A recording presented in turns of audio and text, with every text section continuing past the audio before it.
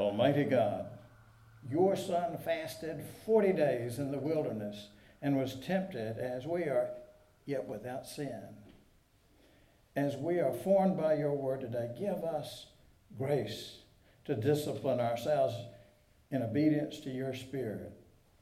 You know our weakness, so may we know your power to save. In Christ's name, amen.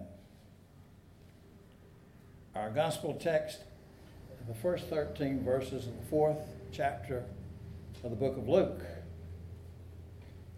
Jesus, full of the Holy Spirit, returned from the Jordan and was led by the Spirit in the wilderness, where for 40 days he was tempted by the devil. He ate nothing at all during those 40 days. And when they were over, he was famished. The devil said to him, if you are the Son of God, command this stone to become a loaf of bread. Jesus answered him, it is written, one does not live by bread alone. Then the devil led him up and showed him in an instant all the kingdoms of the world. And the devil said to him, to you I will give their glory and all this authority, for it has been given over to me, and I give it to anyone I please. If you then will worship me, it will all be yours. Jesus answered him, it is written, worship the Lord your God and serve only him.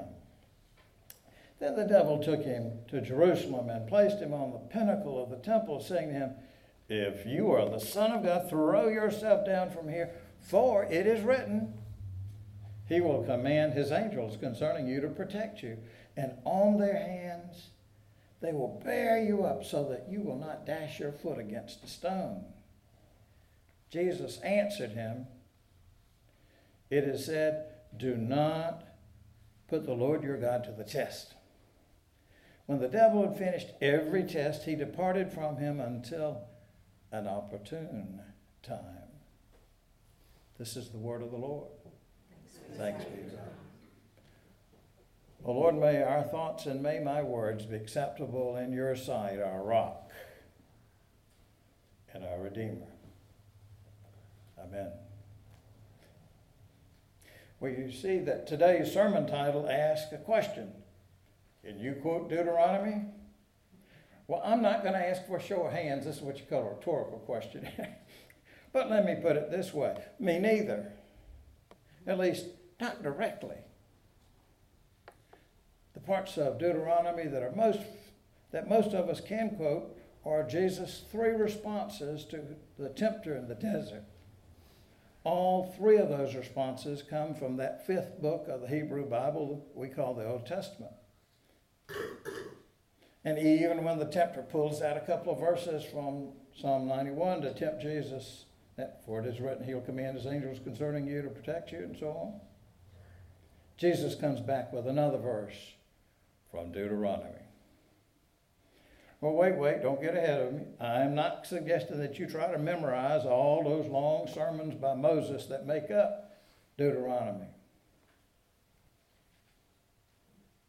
Because as a smart preacher I knew used to say, we vastly overestimate ourselves if we dare to think that we can know what Jesus would do and that we would have the strength, the gumption, the will to do it. Now, as a Minnesota professor who tells the story of her 3-year-old son hearing this temptation story at church one day, she knew this because when they got home, he had asked her, Mom, what do you know about the devil? Well, as a good professor, she kind of turned the question back to the little boy, and he answered, well, she asked him, what do you know about the devil? And he said, well, the devil is mean.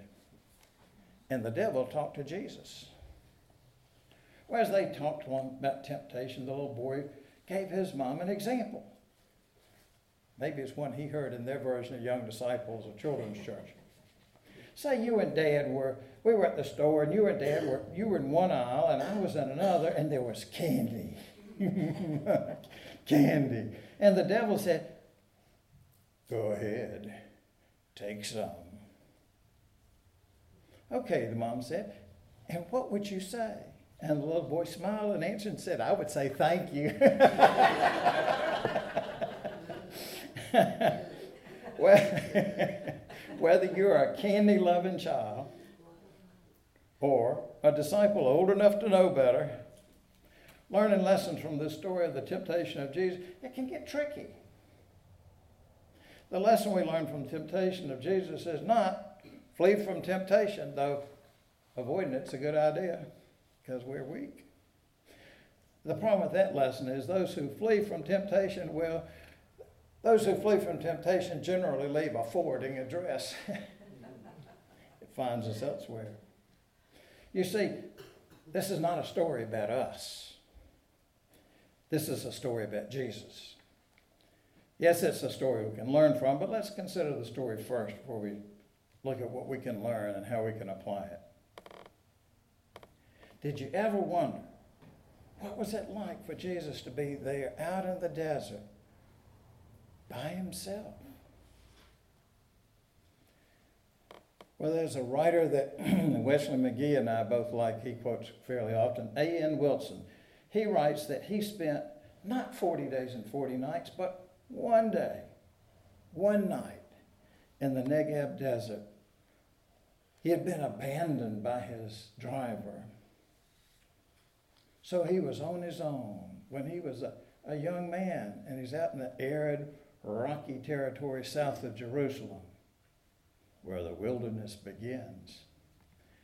The extraordinary cold and clarity of the night, the brightness of the stars above his head, the scorching heat of the day when the sun came up, the hunger and thirst which he felt until he was rescued by another Arab who happened to be bowling along in a dilapidated car.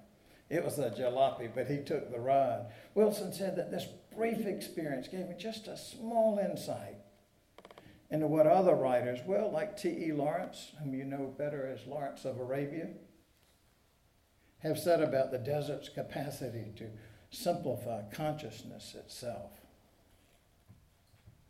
Wilson was in the desert one day and one night. Can you just imagine fasting in the desert 40 days and 40 nights? And then along comes Satan with 3 temptations.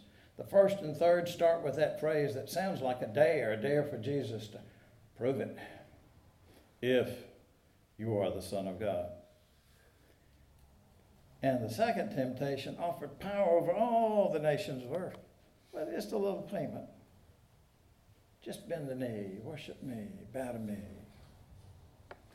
I mention Walter Brueggemann fairly often. He says that the devil who comes to Jesus is not a guy with a pitchfork, like the cartoons always are, with kind of bat wings and all that, but rather the quiet voice of seduction that comes to us in the night and entertains us with scenarios of having a better life on other terms.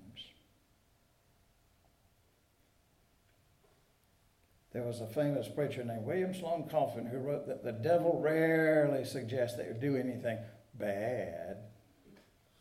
Almost invariably, he suggests we do what appears to be good. He said these 3 temptations are for Jesus to compromise his calling by substituting the good in place of the best. If you look at him, what's wrong with having a little food once in every 40 days or so? It's not a bad thing. Another way to look at those 3 temptations in a way, that what Jesus was tempted to do symbolized the 3 things that the people of Israel expected. That was their idea of a Messiah, someone who would take power. After all, get Rome off our backs. The Roman army ruled them. The devil is always testing, urging us to be realistic, be reasonable, compromise your calling. So out in the desert in today's reading, the devil tries to seduce Jesus with the promise of bread when he's hungry, glory and power over all the leaders of the world, the promise of rescue paired with the suggestion God's not sufficient to keep you safe. All Jesus has to do is worship Satan. I know there are a lot of people who don't really believe that there's a real devil in the sense of a person. But everybody I know knows something about the tempter, however you perceive that person, that entity. There's something that's evil that tempts people to do bad things. Or in this case, the good thing when the best thing needs to be done. So you could say, well, it's all about bread, power, and safety, right? Well, maybe not. Another one of those preachers I like, who used to be a seminary president, said, his name is David Loest. He suggests looking at this story as telling us something not so much about three specific temptations, but rather about the underlying nature of temptation itself.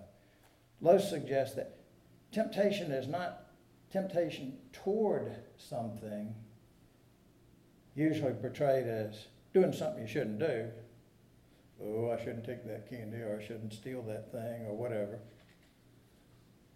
But rather, it's the temptation away from something, away from our relationship with God and the identity that we receive through that relationship with God. Now, for centuries, the church has used a question and answer kind of format that's called a catechism to teach new disciples about our faith. Some of us as young disciples learned the questions and answers from the Westminster Confession of Faith that's called the Shorter Catechism. It starts, what is the chief end of man? The chief end of man is to glorify and enjoy God forever. What is a covenant is one of the questions. A covenant is agreement between two or more persons. So some of us learned a lot of things that way, even though there are some words that don't mean the same that they did hundreds of years ago. So there's a newer catechism that our children learn called Belonging to God. It starts with a few questions that speak to our identity. Who are you? I am a child of God. What does it mean to be a child of God? That I belong to God who loves me. What makes you a child of God? Grace. God's free gift of love that I don't deserve and I can't earn. Don't you have to be good for God to love you? God loves me in spite of all that I do wrong. How do you thank God for that gift of love? I promise to love and trust God with all my heart. How do you love God? By worshiping God, by loving others, by respecting what God has created. And consider just two more.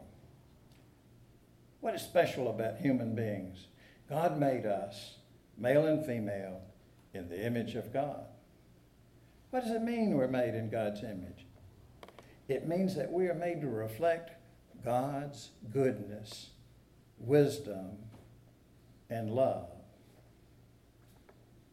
So when you are out in the wilderness places in your life, and we all have them,